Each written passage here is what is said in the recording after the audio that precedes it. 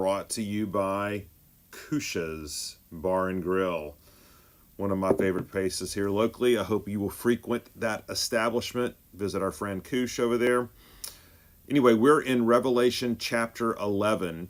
And one of the things that's going to happen this morning is I'm going to post a resource, or a resource is going to be posted, should be sometime during this devotional or right after. It's to a series of lectures on the book of Revelation by Don Carson. And Don Carson taught at Trinity Seminary for many, many years. He's probably, I'm going to go out on a limb, this really isn't a limb to say he's the most respected New Testament scholar, theologian in the world, living at least. Anyway, he's written voluminously, and this is what you're being linked to is a series of lectures through the book of Revelation. And I thought this was important because a lot of the information that we're getting to now in Revelation and 11 is detailed. It's full of information, numbers, symbols. We're going to slow it down during this section of the book of Revelation because there's so much meat, there's so much richness here, theological richness. And it's going to maybe raise some particular questions for you that we just don't have time in our brief segment each morning to delve into in super great detail. But if you link up with those lectures, they're outstanding. And he's French Canadian, just keep that in mind, which makes it all the more interesting. Okay, let me pray for us, and then we're going to dive into Revelation chapter 11. Lord Jesus, we want to be renewed by your word this morning. We want to be renewed by you through your word. We want to be surprised by your word.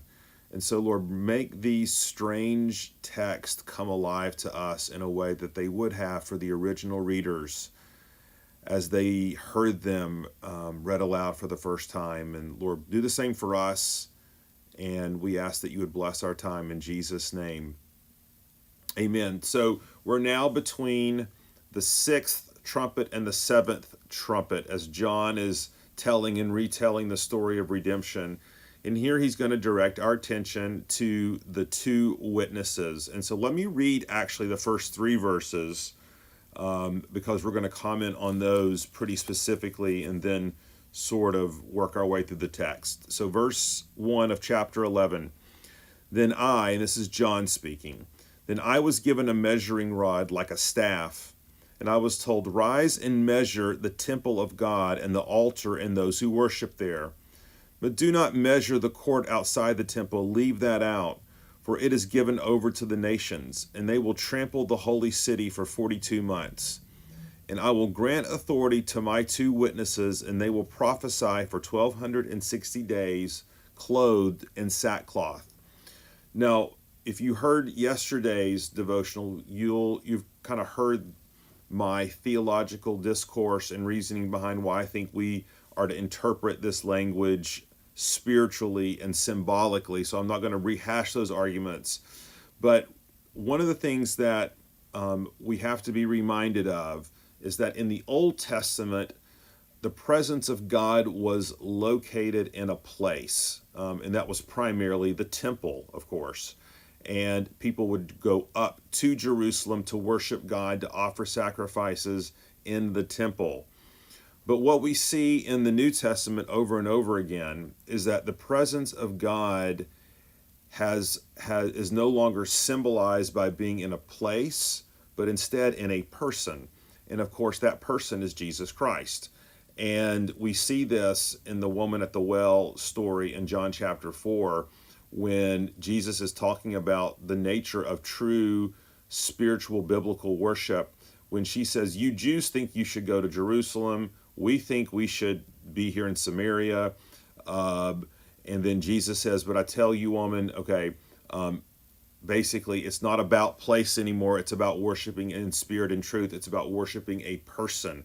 So now we believe the presence of God is found in Jesus Christ. But how does Jesus Christ manifest himself to us, give himself to us? Well, it's through his Spirit. And now through his Spirit, we also are incorporated into the temple of God, metaphorically, the presence of God. Now, it's abundantly clear all throughout the New Testament that this imagery of the temple is no longer found in a particular place, but it's found in the person and in the presence and in the people of God. And let me just read a couple of passages for you, and you'll be familiar with them probably. 1 Corinthians 6:19. Or do you not know that your body is a temple, the Holy Spirit within you, whom you have from God? Okay, so he's equating God's presence, his spirit, and the temple with us. Ephesians 2:18 through 19. And of course, you are more than welcome to play Bible drill here with me this morning as we read some of these passages. But Ephesians 2:18 through 19, listen to what Paul says. For through him we have both access in one spirit to the Father. So then you are no longer strangers and aliens, but you are fellow citizens with saints and members of the household of God, built on the foundation of the apostles and prophets, Christ Jesus himself being the cornerstone, in whom the whole structure being joined together grows into a holy temple in the Lord. In him you also are being built together into a dwelling place for God by the Spirit. And then obviously one final passage that I'll reference, although there are many others. 1 Peter 2:1 through 3. So put away all malice and all deceit, hypocrisy, envy, and slander. Like newborn infants, long for the pure spiritual milk. By it you may grow up into salvation. Indeed, if indeed you have tasted the Lord is good, as you come to him a living stone, rejected by men, but in the sight of God chosen and precious. Listen, you yourselves, like living stones, are being built up as a spiritual house to be a holy priesthood. So again, this is the most common reference where in the Old Testament temple referred to place. Now it refers to Jesus and the people of God, which all leads us to say that when John is talking here in Revelation 11 about the temple, I think he's referring to the church. He's referring to the people of God. This is further emphasized in Hebrews 10:4, remember, where the writer tells us that the blood of bulls and goats no longer take away sin. So I think to visualize this as a future rebuilt temple in Jerusalem where literal sacrifices are being offered is not in view here. I think that we have the weight of the New Testament to support this. Now, when it says, what does it mean when it says John was giving a measuring rod and told to rise up and measure the temple of God? This is based upon the imagery of Ezekiel 40 through 48, where John is, in a sense, being given the capacity or the ability or the task of taking a measure of the people of God, or giving an account, or numbering the people. In other words, God is willing to communicate to John, I know exactly who my people are. I've accounted for them. They are living stones. They are built into the structure as a spiritual house with Jesus Christ as a cornerstone. And that's what I'm doing in this life. This is what I'm doing between the first and second comings of Christ. I'm gathering my people. I know them. They're mine. They're my sheep. Now, when he says, do not measure the outside court of the temple, leave that out. It is given over to the nations, and they will trample the holy city. This is drawing on the imagery that in Second Temple Judaism, there were actually 4 parts to the temple structure. There was the part where only the priests could go.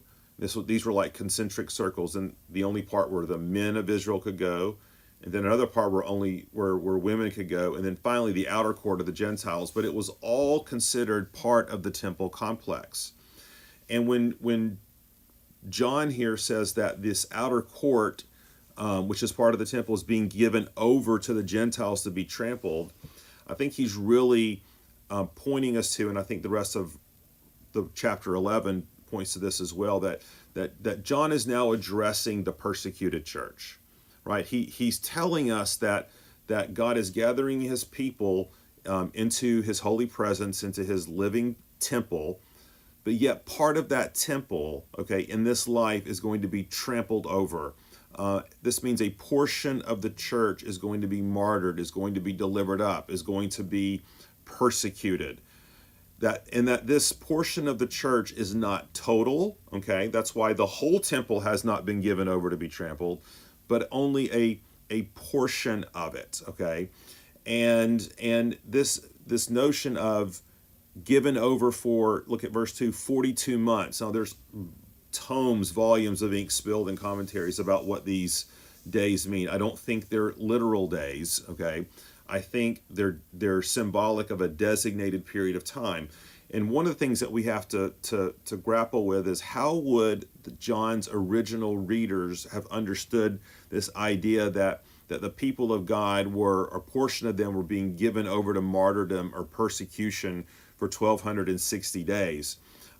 Well, think about it this. If you think about someone visiting our country who's not familiar with our history, and if you were to quote for them, for example, 7 years ago, like now as Americans, we should know immediately that that's Lincoln's Gettysburg Address, or we the people, in order to form a more perfect union, establish justice to assure domestic tranquility. We know as Americans that comes from the Declaration of Independence, okay? But for someone visiting or someone who is not familiar with American history, they wouldn't know what that's referring to. Well, I believe, and Carson, I think, points this out, that I think there's probably two likely options, and I'll tell you which one I think is most likely, that they would have thought about with these 42 months, okay? So one, they may have identified this with the ministry of Elijah, because the ministry of Elijah was indeed 3.5 years. And you can see that a pattern of what these witnesses are doing, and by the way, the witnesses are the witnesses of the church, okay? It's not a singular person, these two witnesses. I think it's symbolic, and it's playing off the word of Deuteronomy where truth is established by the testimony of two witnesses. And so it's meant to communicate that the church in this age is carrying forth the witness of the gospel, the witness of Jesus Christ, and that a portion of the church is going to be giving up its life and its livelihood for the sake of this gospel. But this is going to be for a time-limited period. So that may have been reflective of Elijah's, 3.5 years, But I think more likely, and Carson says this probably points to that point in the history of the Israelites, what had happened just relatively historically recently prior to this, of the Maccabean revolt. So again, not to get into all this, but Israel found itself in the middle of a war zone as the sons of Alexander the Great fought over various territory. Well, the Maccabean revolt is when the Jews revolted, against the rule of Antiochus, I think it was, and the period where Antiochus ruled over Jerusalem with an iron hand and offered up sacrificed pigs on the altar and desecrated the temple. That was a period that lasted 3.5 years. And it was an intense season of persecution for the people of Israel. Now, this was in the intertestamental period, but it was limited. And after the Maccabean revolt, the Jews gained a measure of independence before finally being conquered by the Romans. And so what is John trying to tell us? He's trying to tell us that while the persecution that the church faces in this age is intense, it requires the giving of life in certain circumstances, but make no mistake, it will be limited, Meaning it will not go on forever. There will be a time when Jesus will return and he will vindicate his church. That even as these witnesses, are demonstrating gospel power, as we see in this section of chapter 11, there will be a season. There will be some who will be martyred, who will be given up for the faith. But again, they will be vindicated. They will rise again from the dead. And it will be at that time that every knee will bow, every tongue will confess that Jesus Christ is Lord. And so here, what we see in verses 4 through 13 is a recounting of this, where it talks about the fact that these witnesses, or the church's witness, will be as the church is persecuted, they will be gloated over. And we have to remember that any time our gospel witness takes us into the world and we are telling people that they need to be saved, okay, that they're sinful, that they need to trust in a Savior, that's always going to be offensive. That's always going to elicit a oftentimes violent response. We see this in John the Baptist, do we not? Where John comes proclaiming the kingdom, but he gets sideways with Herod, okay, because he tells Herod that he is committing sexual immorality with this woman he's having an affair with. And that's offensive, and it cost John the Baptist his head. And what happens at this huge party where John the Baptist's head is brought into a platter? They're laughing, they're gloating, they're snickering, and that's what's being described here, okay, in these verses, that as a portion of the church is martyred, okay, they are being taunted, they are being made fun of, they are being made a public display. But then it tells us that after a time, the breath of life, verse 11, of God enters them, and they stood on their feet, and great fear fell on those who saw them. In other words, there will be a time in the future where the church will be vindicated, and that every knee will bow and every tongue will confess that Jesus Christ is Lord, and that will happen on that final day. And in the meantime, we stay diligent, we persevere, we pursue obedience. And I think that's the essence of what chapter 11 verses 1 through 14 is about. So tomorrow we'll look specifically at what happens at the seventh trumpet, okay? And again, if you have questions, reference yesterday's devotional, go to Don Carson's lecture series, go to your Scotty Smith Unveiled Hope book. All these should be helps for you. But remember, the main point here is the church will win through Jesus Christ. That God has measured out his people. He knows his people. He's gathering his people. And that while this side of heaven, sometimes his people will give up their life and they will be persecuted. And they will lose their life and they will lose their way of life. Ultimately, the church will be vindicated when Jesus returns, which he most certainly will. All right, let's pray. Lord, give us grace now to walk in humility before a watching world, knowing that our witness will oftentimes elicit pushback, violent response, and that we want to be faithful and persevere through that, knowing that while all may not be made right now, it will one day. Jesus, when you come back and you judge the living and the dead, and you raise your people to new life with you, Lord, we look forward expectantly to that day. And Lord, let us live faithfully in light of that day. In your name we pray. Amen. Thanks so much for joining us. See you tomorrow.